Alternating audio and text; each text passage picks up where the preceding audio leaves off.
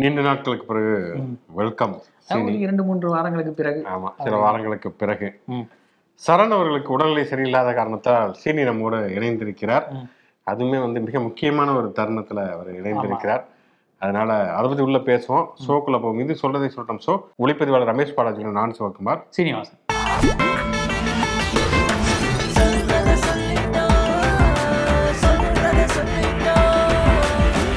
ஒரு சூரியன் ஒரே சந்திரன் அப்படிங்கிற மாதிரி, ஒரு நாயகன் உதயமாகிறான் அப்படிங்கிற மாதிரி, ஒரே தலைவர் தான் இனிமேல அப்படிங்கிறது திட்டவட்டமா தெரிவிச்சிருக்காங்க. அதாவது அதிமுகவுக்கு இரட்டை இலை மாதிரி இரட்டை தலைமை அப்படின்லாம் பேசப்பட்டு, இரட்டை தலைமையின் ஒற்றை நாயகன். ஆமா ஆமா.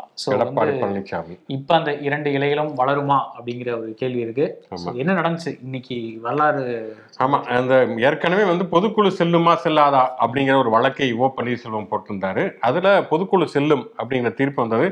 அதுலேயே எடப்பாடி பழனிசாமிக்கு வெற்றி தான். இருந்தாலும் பொதுக்குழு தான் செல்லும், பொதுக்குழு போட்ட தீர்மானம் செல்லுமா அப்படிங்கிற ஒரு வழக்கையுமே ஓ பன்னீர்செல்வம் நுணுக்கங்களா, சட்ட நுணுக்கங்கள், சட்டை தானே போட்டீங்க, சட்டையில பட்டன் போட்டிருக்கீங்களா அப்படிங்கிற மாதிரி ஒரு வழக்கை அவர் போட்டிருந்தாரு. அதுக்கிடையில இவங்க என்னன்னா, பொதுச் செயலாளர் தேர்தல் அறிவிப்பை வெளியிட்டு அதுவுமே சனி ஞாயிறுல எடுத்து இவரே அன்னபோஸ்டா எடப்பாடியே நின்று அவரே வேற யாருமே போட்டிடல, அவரை அவர் தான் பொதுச் செயலாளர் நிக்கணும்னு சொல்லி நூற்றுக்கணக்கான பேர் வேட்புமனு தாக்கல் பண்ணி கிட்டத்தட்ட எல்லாமே முடிகிற தருணத்துல அப்போ ஒரு கேஸை போட்டார் ஓபிஎஸ். இந்த மாதிரி இவர் மற்ற யாருக்குமே அவகாசம் தரல, ஏற்கனவே போட்டது வழக்கு நிலுவையில் இருக்கிறதுனால இவர் பொதுச் செயலாளர் தேர்தலில் செல்லாது அப்படிங்கிற மாதிரி போட்டிருந்தாரு. அதனால பொதுச் செயலாளர் தேர்தல் நடத்திக்கலாம், பட் முடிவு மட்டும் அறிவிக்க கூடாது அப்படின்ட்டு அவங்க ஒரு இடைக்கால தடையை விதித்திருந்தது நீதிமன்றம்.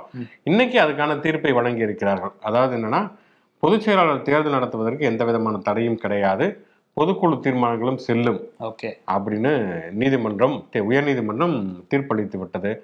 அதனால ஒரே உற்சாகமாகி விட்டார்கள். அதனால தேர்தல் முடிவையும் அறிவிச்சுட்டாங்க. அதாவது நமக்கு தெரியாத மாதிரி முன்னாடி என்ன தேர்தல் முடிவுன்னு போட்டிடுறதே ஒரே ஒருத்தர் தான் அவரு. அதுக்கப்புறம் வழக்கம் போல எம்ஜிஆர் ஜெயலலிதா சமாதிகளுக்கு போய் ஹைலைட்டான விஷயம் என்னன்னா, அதுக்கு எம்ஜிஆரோட பாணியில தொப்பி கண்ணாடி எல்லாம் அணிவிச்சு, அவருக்கு எம்ஜிஆர் மாதிரியே இது வரைக்கும் கருப்பு எம்ஜிஆர், குழப்ப எம்ஜிஆர், எக்கச்சக்கமான எம்ஜிஆர் போயிருக்கிறாங்க. அதே மாதிரி ஒரு சிரிப்பு எம்ஜிஆர் வரணும் அப்படிங்கிறதுக்காக இவருக்கு ஒரு எம்ஜிஆர் கட்டப்பெல்லாம் போட்டு வச்சுட்டு இது பண்ணியிருக்காங்க.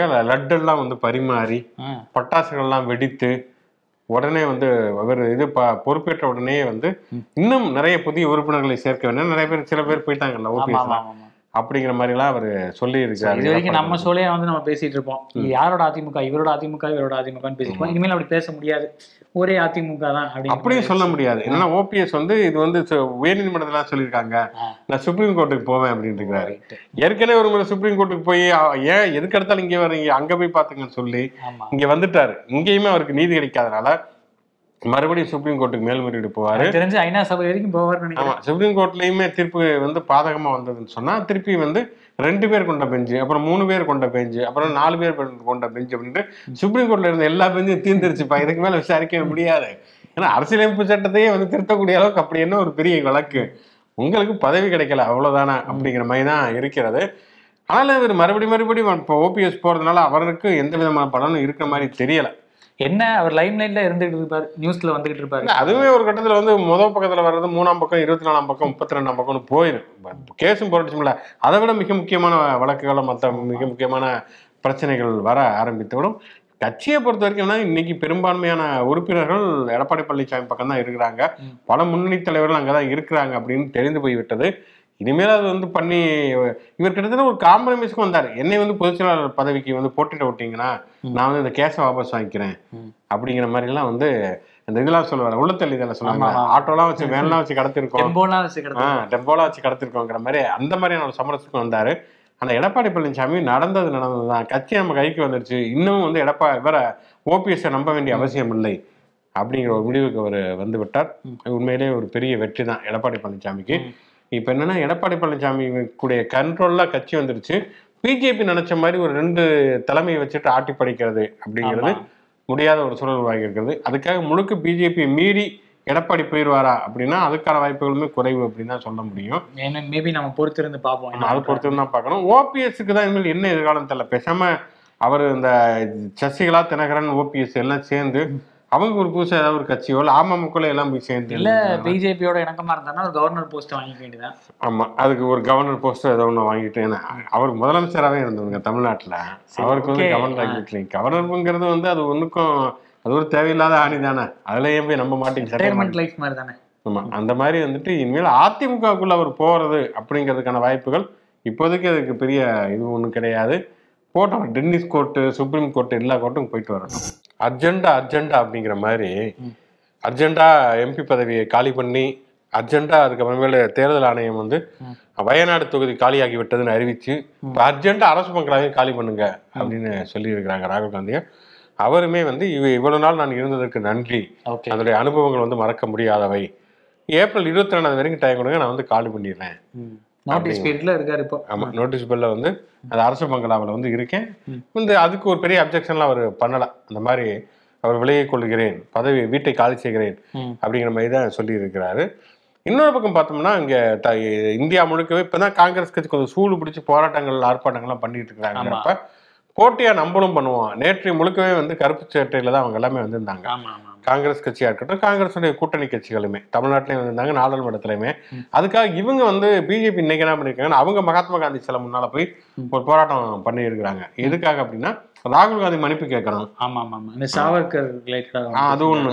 அது ராகுல் அது என்னன்னா வந்து அவரு ராகுல் பேசுனது நான் காந்தி சாவர்கர் கிடையாது, மன்னிப்பு கேட்க மாட்டேன் அப்படின்னு சொல்லியிருக்காரு. ஆமா, அதுதான் சொல்லியிருக்காரு. ஆனா ஏற்கனவே நீங்க ஒரு தடவை ஏதோ ஒரு கேஸ்ல சுப்ரீம் கோர்ட்ல மன்னிப்பு கேட்டிருக்கீங்க அப்படின்னு. அவர் ஒரு தடவை கேட்டாங்க, நீங்க வந்து வாழ்நாள் முழுக்க பலமுறை கேட்டுருக்கீங்க.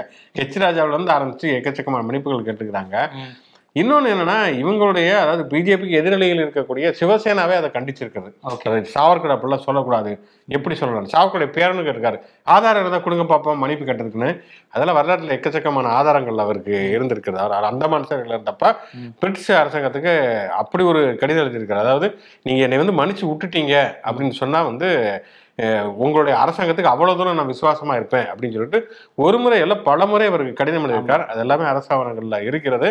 வெளியில வந்ததுக்கு பிறகுமே வந்து அவர் சாவர்கர் என்னன்னா வந்து அந்த ஆர்எஸ்எஸோடும் இந்து மகா சபையோடும் வந்து அவர் இணைந்து செயல்பட்டார். இந்து மகா சபையோட தலைவராக இருந்தார்.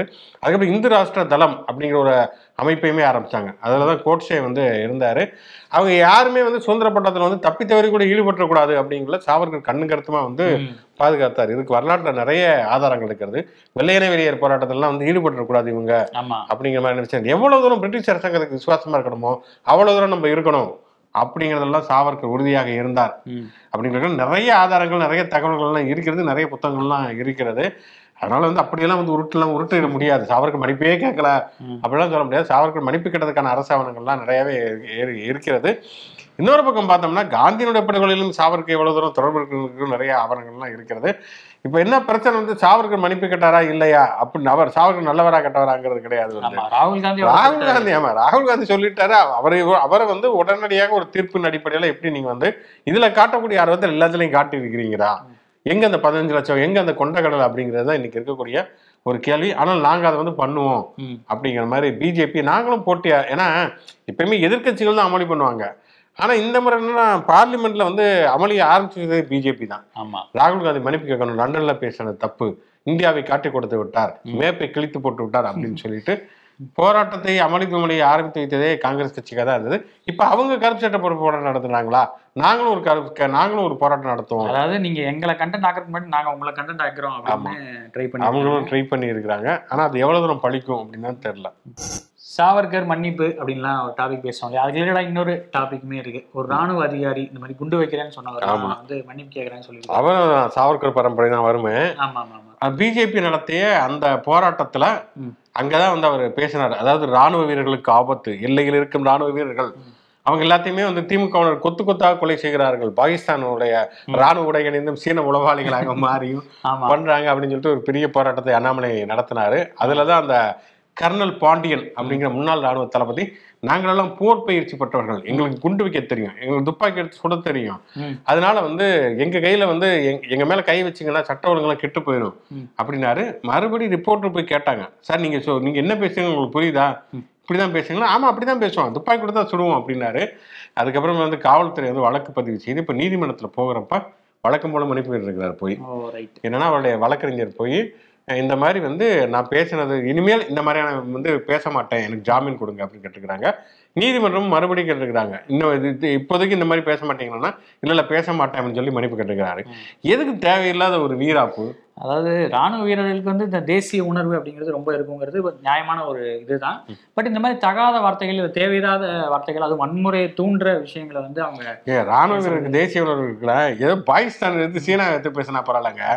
ஒரு திமுக ஒன்றிய செயலாளருக்கு இன்னொரு ராணுவ வீரர்கள் ஒரு பிரச்சனைல ஒரு கொலை நடக்குது. கொலையை கண்டிப்பது வேற, ஆனா வந்து அதை ஒரு அரசியலாக்கி ஒட்டுமொத்த ராணுவ வீரர்களுக்குமே பிரச்சனை, தமிழ்நாட்டுக்கு நாங்கள் குண்டு வைப்போம் அப்படின்னு போறது எவ்வளவு பெரிய அபத்தமான ஒரு விஷயம். அவர் வந்து ராணுவ அதிகாரிங்கிறதுக்காக அவர் என்ன வேணாலும் பேச முடியுமா அப்படிங்கிற கேள்வியுமே இருக்கிறது. எனவே பொதுவெளியில பொறுப்பான முறையில கண்ணியமான முறையில பேசணும் அப்படிங்கிறதுக்கு இந்த பாண்டியனுடைய மன்னிப்பு அப்படிங்கிறது ஒரு மிகப்பெரிய உதாரணம்னு சொல்லலாம். போலீஸ் விசாரணை பற்றிய நிறைய செய்திகளை வந்து நம்ம இது மாதிரி பார்த்துருக்கோம். நிறைய சம்பவங்கள் வந்து மனித உரிமை ஆணையம் வரைக்கும் கூட போயிருக்கு. நிறைய கொலைகள் கூட, லாக்அப் டெத்து கூட நடந்திருக்கு. அது தொடர்பா இப்ப சமீபமா தமிழ் சினிமால கூட நிறைய படங்கள் வந்து விசாரணையே ஒரு படம் வந்து நிறைய படங்கள் தொடர்ந்து வந்து போலீஸை வந்து கேள்வி கேட்டு அந்த அத்தாரிட்டி, அந்த பவரை வந்து கேள்வி கேட்கிற படங்கள் வந்து நிறைய வந்துடுச்சு. ஸோ இந்த காலகட்டத்திலையும் இந்த மாதிரி ஒரு சம்பவம் நடந்திருக்கு அப்படிங்கிறது நிச்சயமா நீங்க சொல்ற மாதிரி என்னன்னா, விசாரணை திரைப்படம் வந்த பொழுதும் அது உலக சர்வதேச திரைப்பட அரங்கத்துக்கு போறப்பயுமே கூட ஒரு பெரிய அதிர்வலைகளை ஏற்படுத்தியது. எப்படி காவல்துறை விசாரணை வந்து இவ்வளவு கொடூரமானதாக இருக்கிறது அப்படிங்கிற கேள்விகள் இருந்தது. இன்னொரு பக்கம் பார்த்தோன்னா ஜெய்பீம், அது வந்து எப்படி ஒரு பொய் வழக்கு போடுகிறார்கள், போலீஸ்ல வந்து எப்படி வந்து கொலை செய்யப்படுகிறார்கள், குறிப்பா விசாரணை கைதிகள் தான் கொலை செய்யப்படுகிறார்கள் அப்படிங்கிறது பெரிய அளவில் வந்தது. அதை ஒட்டி தமிழ்நாடு அரசே சில சீர்திருத்தங்களை எல்லாம் கொண்டு வந்தது. ஒன்று இருளர்களுக்கான சில உதவிகளை வந்து வழங்குவது, இன்னொன்று காவல்துறையில் வந்து ஒரு மனிதநேயம் சார்ந்த ஒரு மாற்றங்கள் வர வேண்டும் அப்படிங்கிற விஷயமெல்லாம் பேசப்பட்டுச்சு அப்படிங்கிறத நம்ம பார்க்குறோம். ஆனால் இப்போ என்னன்னா வந்து அதை இருந்த பொறுத்த வரைக்கும் அதே மாதிரி இந்த போன ஆட்சியில் இந்த சாத்தான் குளத்தில் வந்து ஜெயராஜ் பெனிக்ஸ் கொலை, அதுவுமே பெரிய அளவில் விவாத பொருளாகி காவல் நிலையத்தில் இப்படியான கொலைகள் நடப்பது சரியா அப்படிங்கிற கேள்வி இருந்தது. இப்பயுமே நீதிமன்றத்தில் தொடர்ச்சியாகவே அது தொடர்பான வழக்கு போய்கிட்டு இருக்கிறது. இப்போதான் வந்து அந்த அம்பாசமுத்திரத்தில் அந்த இப்போ காவல்துறை அதிகாரி பல்பீர் சிங் அவர் விசாரணை கைதிகளை கூட்டிட்டு போய் விசாரிக்கிறேன்னு சொல்லிட்டு அவங்களுடைய பற்களை பிடுங்கிய விவகாரம் தான் ஒரு மிகப்பெரிய அதிர்வலை ஏற்படுத்தி அவரை வந்து காத்திருப்போர் பட்டியலுக்கு மாற்றி விட்டுட்டாங்க. இது அரசு செய்த நடவடிக்கை, காவல்துறை செய்த நடவடிக்கைனா இப்ப மாநில மனித உரிமைகள் தலைவர் ஆணையத்துடைய தலைவர் நீதிபதி பாஸ்கரன், ஓய்வு பெற்ற நீதிபதி பாஸ்கரன், அவர் வந்து சும்மாவா தானாகவே முன் வந்து அந்த வழக்கு பதிவு செஞ்சு 6 வாரங்களுக்குள் விசாரணை நடத்தி அறிக்கையை தாக்கல் செய்ய வேண்டும் என்று சொல்லி புலன் விசாரணை பிரிவுக்கு வந்து அவர் உத்தரவிட்டிருக்கிறார். உண்மையிலேயே வந்து ஒரு வரவேற்கத்தக்க உத்தரவு அப்படின்னு தான் சொல்லணும். ஏன்னா வந்து காவல்துறை அப்படின்னா அவங்களுக்கு அதிகாரம் இருக்கிறதுங்கிறதுக்காக யாரை வேண்டுமானாலும் என்ன வேணாலும் பண்ணலாம் அப்படிங்கிற நிலைமை இருக்கக்கூடாது. அதுமே ஒரு விசாரணை கைதிகளை வந்து குற்றம் நிரூபிக்கப்பட்டவர்கள் நீதிமன்றத்தில் வந்து தண்டிக்கப்பட்டவர்களும் கிடையாது. அப்படிப்பட்டவங்களுக்கே வந்து உடனடியாக விலக்கு மாட்டக்கூடாது. குற்றவாளிகளுக்கே தண்டனை கொடுக்க போலீஸ் இல்லை, நீதிமன்றம் தான் இருக்கிறது. ஆமா இருக்கிறது. அப்படிங்கிறப்ப விசாரணைக்கு கூப்பிட்டு அவங்களுடைய பற்களை பிடுங்கி விசாரிக்கிறதுல எந்த விதமாக கிடையாது. நிறைய பேருடைய புகைப்படங்கள் பார்த்தா அவ்வளவு மோசமாக அதிர்ச்சி அளிக்கக்கூடியதாக இருக்கிறது. நிச்சயமாக பல்பீர் சிங்கின் மீது எடுக்கப்படக்கூடிய நடவடிக்கைங்கிறது மற்ற காவல்துறை அதிகாரிகளுக்குமே ஒரு பாடமாக இருக்கும் அப்படின்னு நம்புவோம். தமிழ்நாடு பாஜக தலைவர் அண்ணாமலை இப்பதான் கொஞ்ச நாள் அமைதியா இருக்கிற. அப்படி அவர் ஒரு விஷயம் சொன்னார், ஏப்ரல் மாதம் வந்தானே 2 விஷயத்தை வெளியிடுவேன். ஒன்று நான் வாங்கின வாட்ச் பில்லு அதை காட்டுனாரு. அதுக்கப்புறமேல அமைச்சருடைய ஊழல் பட்டியல் வெளியிடுவாரு. அவர் வாட்ச் பில்ல வெளியிடறாரோ ஊழல் பட்டியல் வெளியிடறாரோ இல்லையோ, பிஜேபி பத்தி நெகட்டிவ் செய்திகள் தொடர்ச்சியா வெளிவருகிறது. ஒரு பக்கம் பிஜேபி உடைய ஆதரவு ஆட்கள் வந்து எப்படியெல்லாம் வந்து மற்றவங்களை அவதூறு செய்வதற்காக பணம் வாங்குவார்கள் அப்படிங்கிற மாதிரியான ஒரு ஸ்ட்ரிங் ஆபரேஷன் வீடியோஸ் அது ஒரு பக்கம் வந்து அது ஒரு பக்கம் வருது. அதுல அண்ணாமலையுமே வந்து நிறைய பேர் வந்து அம்பலப்படுத்தி இருக்கிறார்கள். அவருமே அது தொடர்புடையவராக இருக்கிறார். இன்னொரு பக்கம் பார்த்தோம்னு சொன்னா நாங்க வந்து ஊழலை எதிர்க்கிறோம், நாங்கள் வந்து நியாயத்துக்காக நிற்கிறோம் அப்படின்னு சொல்லிட்டு இவங்களே வந்து எப்படியெல்லாம் மோசடி செய்தவர்களாக கட்சிகளை சேர்த்திருக்கிறாங்க அப்படிங்கிறதுமே சமீபத்தில் அப்படி வந்த ஒன்று அப்படின்னு சொல்லி பார்த்தோன்னா ஆருத்ரா அந்த நிதி நிறுவனத்துடைய மோசடியில வந்து ஹரிஷ் அவர் கைது செய்யப்பட்டிருக்கிறார். என்னன்னா வந்து அவர் பாஜகவுடைய விளையாட்டுத்துறை செயலாளர். அதாவது அவர் வந்து கட்சியில் சேர்ந்ததுக்கு பிறகு ஏதோ பண்ணார் அப்படிங்கறதுல வர்றப்பே அவர் வந்து குற்றவாளியா தான், அவர் ஒரு கிரிமினலா தான் வந்திருக்காரு. கேஸ வந்து முடிக்கணும்னு சொல்லி தானே கட்சியிலே சேர்றது. வர்றப்பே அவர் வந்து அவ்வளவு நல்லவனா தான் வந்திருக்காரு. காஞ்சிபுரத்துல மட்டுமே கிட்டத்தட்ட 210 கோடி ரூபாய் அவர் முதலீடு செய்திருக்கிறாரு. அவர் மேல வந்து வழக்கு பதிவு செய்த 2 மாதங்கள பிஜேபி வந்து சேர்ந்திருக்காரு. பொறுப்பா அவருக்கு வந்து விளையாட்டு பிரிவு செயலாளர் பொறுப்புமே கொடுத்திருக்காங்க. எப்படி வந்து கொஞ்சம் கூட இதே இல்லாம வந்து இந்த மாதிரி நீதி, நேர்மை, நியாயம் அப்படின்னு சொல்லிட்டு சின்ன ஸ்டார்ட் அப் கம்பெனில கூட ஒருத்தர் வேலைக்கு சேர்க்கறாங்க அப்படின்னா பேக்ரவுண்ட் வெரிஃபிகேஷன்லாம் பண்ணுவாங்க. இங்கேயும் பண்ணுவாங்க. பண்ணிட்டு ஓகே இவ்வளவு கிரிமினல் கேஸ் இருக்கு, கண்டிப்பா சேர்க்கிறோம், அதனாலதான் சேர்க்கிறோம் அப்படின்னு சொல்லி தான் சேர்த்துருக்காங்க. இப்ப வந்து எக்ஸ்போஸ் ஆயிருக்கு. KS அழகிரி இது தொடர்பாக வந்து கேள்வி எழுப்பியிருக்காரு. இப்படி வந்து ஒரு குற்றம் சாட்டப்பட்டிருக்கக்கூடிய ஒருவரை எப்படி நீங்க வந்து சேர்த்தீங்க, என்ன மோசடி? இங்கிட்டு பார்த்தா கர்நாடகாவில் ஒரு எம்எல்ஏ வந்து 40 லட்சம் ரூபா வந்து அவர் வீட்டுல இருந்து எடுக்கிறாங்க அப்படிங்கிற மாதிரி நிறைய குற்றச்சாட்டுகள் வருகிறது. இது காஞ்சிபுரத்துல இப்படி நடக்குது, இதுல தமிழ்நாட்டுல இப்படி நடக்குதுன்னா இன்னொரு உத்தரப்பிரதேச இதையே தூக்கி சாப்பிட்டு. அதாவது இந்த வடிவேல் ஒரு படத்துல சொல்லுவார் இல்லையா, ஏட்டையாட்டியே பிப்பாக்கெட் அடிச்சிருக்காங்க, அந்த மாதிரி ஒரு சம்பவம் வந்து நடந்திருக்கு. அது என்னன்னா, உத்தரப்பிரதேசத்துல அமேதி மாவட்டத்துல சவுகான்பூர் அப்படின்னு ஒரு கிராமத்துல வந்து ஒரு பாஜக நிர்வாகி இருக்காரு. அவர் பேர் வந்து ஓம் பிரகாஷ். அவருக்கு வந்து சொந்தமா வந்துட்டு கிட்டத்தட்ட 0.253 சதுர மீட்டர் பரப்புல வந்து ஒரு நிலம் இருந்திருக்கு. அதை வச்சுட்டு அவர் என்ன பண்ணிருக்காருன்னா, அடமானம் வச்சு 78 லட்சம் ரூபாய் லோன் வாங்கியிருக்காரு. சரி, இதோட விட்டுருந்தா கூட பரவாயில்ல, ஓகே 78 லட்சம் வாங்கிட்டாரு, லோன் வச்சு வாங்கிட்டாருன்னு விட்டுறலாம். அதுக்கப்புறம் அந்த ஏரியால அந்த போலீஸ் ஸ்டேஷன் விரிவாக்க பணியெல்லாம் நடக்கிறதுக்கான ஏற்பாடுகள் நடந்திருக்கு. அதை பார்த்தோன்னா இவர் வந்து இந்த நிலத்தை வந்து போலீஸ்க்கு வந்து 2 கோடி ரூபாய்க்கு கவர்மெண்ட்டுக்கே டீல் பேசி கொடுத்துருக்காரு. ஆமா. இன்னொரு ஹைலைட் என்னன்னா, அடகு வச்சதுக்கும் சரி, இந்த டீலிங் பேசுறதுக்கும் சரி, அவர் கொடுத்தது போலி பத்திரம். அந்த நிலம் வந்து அவருக்கு சொந்தம் இல்லை, இல்லை ஏதோ சம் பேக்ரவுண்ட் வெரிஃபிகேஷன்ல சிக்கல் இருக்கு. ஸோ அப்படி ஒரு போலி பத்திரத்தை கொடுத்து தான் இவ்வளோ காசு வாங்கியிருக்காரு.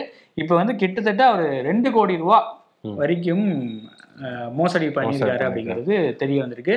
அதாவது போலீஸ், அதாவது என்ன சொன்னாங்க, போலீஸ்டே நான் வந்து ஏமாத்திருக்கேன், அப்ப எப்படி கண்டுபிடிப்பாங்க அப்படிங்கிற மாதிரி. உண்மையிலே இவருடைய திறமைக்கு பாஜக ஒரு மிகப்பெரிய பொறுப்பு தரலாம். போலீஸ் ஸ்டேஷனுக்கு நிலத்துக்கு வந்து நிலம் கொடுக்குறேன்னு சொல்லிட்டு அதுல ஒரு போலி பத்திரத்தை ரெடி பண்ணி போலீஸ் ஸ்டேஷனுக்கே வந்து ஆட்டையை போட்டிருக்காரு அப்படின்னு சொன்னா ஒரு மிகப்பெரிய ரொம்ப, நீங்க சொன்ன மாதிரி மோட்டிவேஷன் ஸ்பீக்கரா கூட போலாம். 78 லட்சத்தோட ஏன் நிக்கணும், திங்க் பிக்.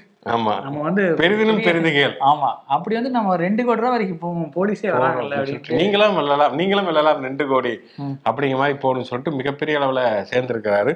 ஆக மொத்தம் பிஜேபியை பொறுத்த வரைக்கும் தொடர்ச்சியாக இப்படியான மோசடியான கதைகள் வந்து கொண்டே இருக்கிறது. இதை கேட்டோம்னா இந்தியாவை அவமானப்படுத்தி விட்டீர்கள், உங்களுக்கு தேசபக்தி கிடையாதா, இந்திய இறையாண்மைக்கு ஆபத்து. ஒரு சமீபத்தில் கூட ஒரு போட்டோ வைரல் ஆச்சு. ஒரு பாலம் வந்து கட்டியிருந்தாங்க. அந்த பாலம் வந்து பாத்தீங்கன்னா கீழே வந்து ரோடு டிராபிக்லாம் இருக்கு, மேல வந்து மக்கள் நடந்து போற மாதிரி பெரிய அளவுல பரப்பளவுல இருந்துச்சு. பயங்கர இன்னோவேட்டிவா இருந்துச்சு. பார்த்தோன்னே யோகி ஆதித்யநாத் வந்து இதை கட்டியிருக்காரு அப்படின்னு சொல்லி போட்டிருந்தாங்க. ஆனா கீழே வந்து கமெண்ட் போட்டிருந்தாங்க உடனே, இதெல்லாம் கட்டினது யோகிங்கிறது ஓகே, ஆனா ஏன் சீனாவை கட்டிருக்காரு அப்படிங்கிற மாதிரிதான் இருந்துச்சு. அந்த மாதிரி நிறைய சம்பவங்கள்ல பாஜக வந்து அடிபட்டு கொண்டே இருக்கிறது. அந்த வாட்சிபிள் வந்த பிறகு அதை பத்தி விரிவானம் பேச. ஆமா, எனக்கு வந்து டாக்ஸ் ஃபைல் பண்ணும்போது கொடுப்பாருன்னு நினைக்கிறேன். கண்டிப்பா. நிகழ்ச்சியின் கடைசி செக்மெண்ட் தேதி சொல்லும் செய்தி. இன்னைக்கு பார்வையாளர் இந்த கமெண்ட்டுமே இல்லை. பிறந்தநாள் அப்படின்னு பார்த்தோம்னா இன்னைக்கு வந்து மார்க்சிம் கார்கியினுடைய பிறந்தநாள். கார்கியினுடைய தாய் அப்படிங்கிற நாவல் உலக புகழ்பெற்ற ஒன்று. பல்வேறு மொழிகளில் வந்து உலகம் முழுக்க மொழிபெயர்க்கப்பட்ட ஒரு நாவல். தமிழிலுமே கூட அது நிறைய மொழிபெயர்க்கப்பட்டிருக்கிறது. கலைஞர் அதை அடிப்படையாக வைத்து அவர் தாய் காவியம் ஒன்று எழுதுறாரு. திரைப்படமாகவுமே அது வந்திருக்கிறது. நிறைய பேருக்கு ஒரு இன்ஸ்பிரேஷன் அப்படின்னு சொல்லலாம். ஒரு போராட்ட வாழ்க்கை, அது வந்து அதற்கு உறுதுணையாக இருக்கக்கூடிய ஒரு தாய், அதை பற்றி எழுதக்கூடிய மார்க்சிம் கார்கி, அவரை நாம் நினைவு கூறுவோம். அதே மாதிரி நடிகை சோனியா அகர்வால் காதல் கொண்டேன், இதுல காதல் கொண்டேன் நிறைய படங்கள் அவங்க நடிச்சாங்க. சோனியா அகர்வால் அவர்களுக்கு நம்முடைய பிறந்தநாள் வாழ்த்துக்கள். லேடி காகா அவங்க வந்து ஒரு பாடகர், பாடலாசிரியர், நடிகை அப்படின்னு ஒரு பன்முகத்தன்மை வாய்ந்த ஒரு பர்சனாலிட்டி. நிறைய படங்கள் இப்போ நடிக்க ஆரம்பிச்சிட்டாங்க. அதாவது பாடகிங்கிற இந்த இமேஜை தாண்டி நிறைய படங்களும் நடிக்க ஆரம்பிச்சிட்டாங்க. எனக்கு தெரிஞ்சு எல்லாருக்குமே அவங்கள வந்து தெரிஞ்சிருக்கும், அந்தளவு சிறப்பான ஒரு நடிகையாகவும் வளம் வந்துட்டு இருக்காங்க. சமீபத்தில் ஹவுஸ் ஆஃப் கூசி அப்படின்னு ஒரு படம் வந்து நடிச்சிருக்காங்க. அதில் அவங்களோட பெர்ஃபார்மன்ஸ் வந்து எனக்கு ரொம்ப பிடிச்சிருந்துச்சு. நிறையா ஆன் ஸ்டேஜில் இவங்க பாடின பாடல்கள் வந்து ரொம்ப வைரல் ஆச்சு. முன்னாடி வந்து ஓப்பன் மைக் அப்படின்னு சொல்லுவாங்க, அதில் வந்து நிறையா கான்சர்ட்லாம் இவங்க வந்து பாடியிருக்காங்க. இப்போ தொடர்ந்து நடிகையாக அவங்க வந்து வளம் வந்துட்டு இருக்காங்க. ஜோக்கர் படத்தோட 2ஆம் பாகத்துலேயும் ஒரு ஹீரோயினாக இவங்க வந்து நடிச்சுக்கிட்டு இருக்காங்க. ஸோ அந்த படமும் வெற்றியடைய வாழ்த்துக்கள். அவங்க தொடர்ந்து நடிகையாகவும் சாதிச்சுட்டு வராங்க அப்படிங்கிறது நோட் பண்ண வேண்டிய விஷயம். ஓகே, நினைவு நாள்னு பார்த்தா இன்னைக்கு பட்டுக்கோட்டை அழகிரியினுடைய நினைவு நாள். அவர் வந்து ஒரு மிக முக்கியமான ஒரு சுயமரியாதை இயக்க வீரர். கடவுள் மறுப்பு, ஜாதி ஒழிப்பு, இதற்காக தன்னுடைய வாழ்நாளை அர்ப்பணித்து கொண்ட ஒரு வீரர். இந்திய எதிர்ப்பு போராட்டம் வந்து முதல் மொழி போர் அது நடக்கிறப்ப வந்து ஒரு மிகப்பெரிய நடைபயணத்தை வந்து தஞ்சையிலிருந்து சென்னை வரைக்கும் நடத்துறப்ப அது தலைமையேற்று நடத்துவராக பட்டுக்கோட்டை அழகிரி இருந்தார். ஒரு ஊருக்கெல்லாம் போறப்ப வந்து இங்க வந்து வரக்கூடாதுன்னு சொல்லி செருப்பு மாலையெல்லாம் கட்டி போட்டுருக்காங்க. அப்போ அவர் என்ன சொல்றாருன்னா, நான் பேச பிறகு நீங்க முடிவு பண்ணுங்கன்னு பிறகு அதை அவர் பேசியதுக்கு பிறகு அந்த செருப்பு மாலையை கட்டி விட்டு அவருக்கு மாலை அணிவித்தார்கள் அப்படிங்கிறது வரலாறு. மிக முக்கியமான ஒரு பேச்சாளர், அதாவது ஒரு தீவிரமான ஒரு செயல் வீரராக இருந்தார். அதனாலதான் அவருக்கு அஞ்சானந்துங்கிற பேர் இருந்தது. அந்த அழகினுடைய பேரை தான் கலைஞர் தன்னுடைய பையனுக்குமே வச்சார். அவருக்குமே அஞ்சானந்தன் பேர் வச்சுட்டாங்க. அதனால வந்து அவருக்கு போக்குவரத்து கழகத்திலாம் இப்ப பேர் இருந்தது. அழகிரி டிரான்ஸ்போர்ட், அழகிரி போக்குவரத்து கழகம்லாம் வந்து பெரியாருடைய போர்வாளாக இருந்த பட்டுக்கோட்டை அழகிரி, அவரையுமே நாம் நினைவு கூறுவோம். ஓகே, நாளை சரண் வந்துருவார் அப்படின்னு நம்புவோம், பார்ப்போம். வந்து ஒரு எந்த காம்பினேஷன் என்ன நாளைக்கு வரும் அப்படிங்கிறதுல, யாரோட கூட்டணியாக என்ன நடக்கும் அப்படிங்கிறது தெரியல. நாளை மீண்டும் பல புதிய செய்திகளும் விவாதங்களும் சந்திப்போம். நன்றி.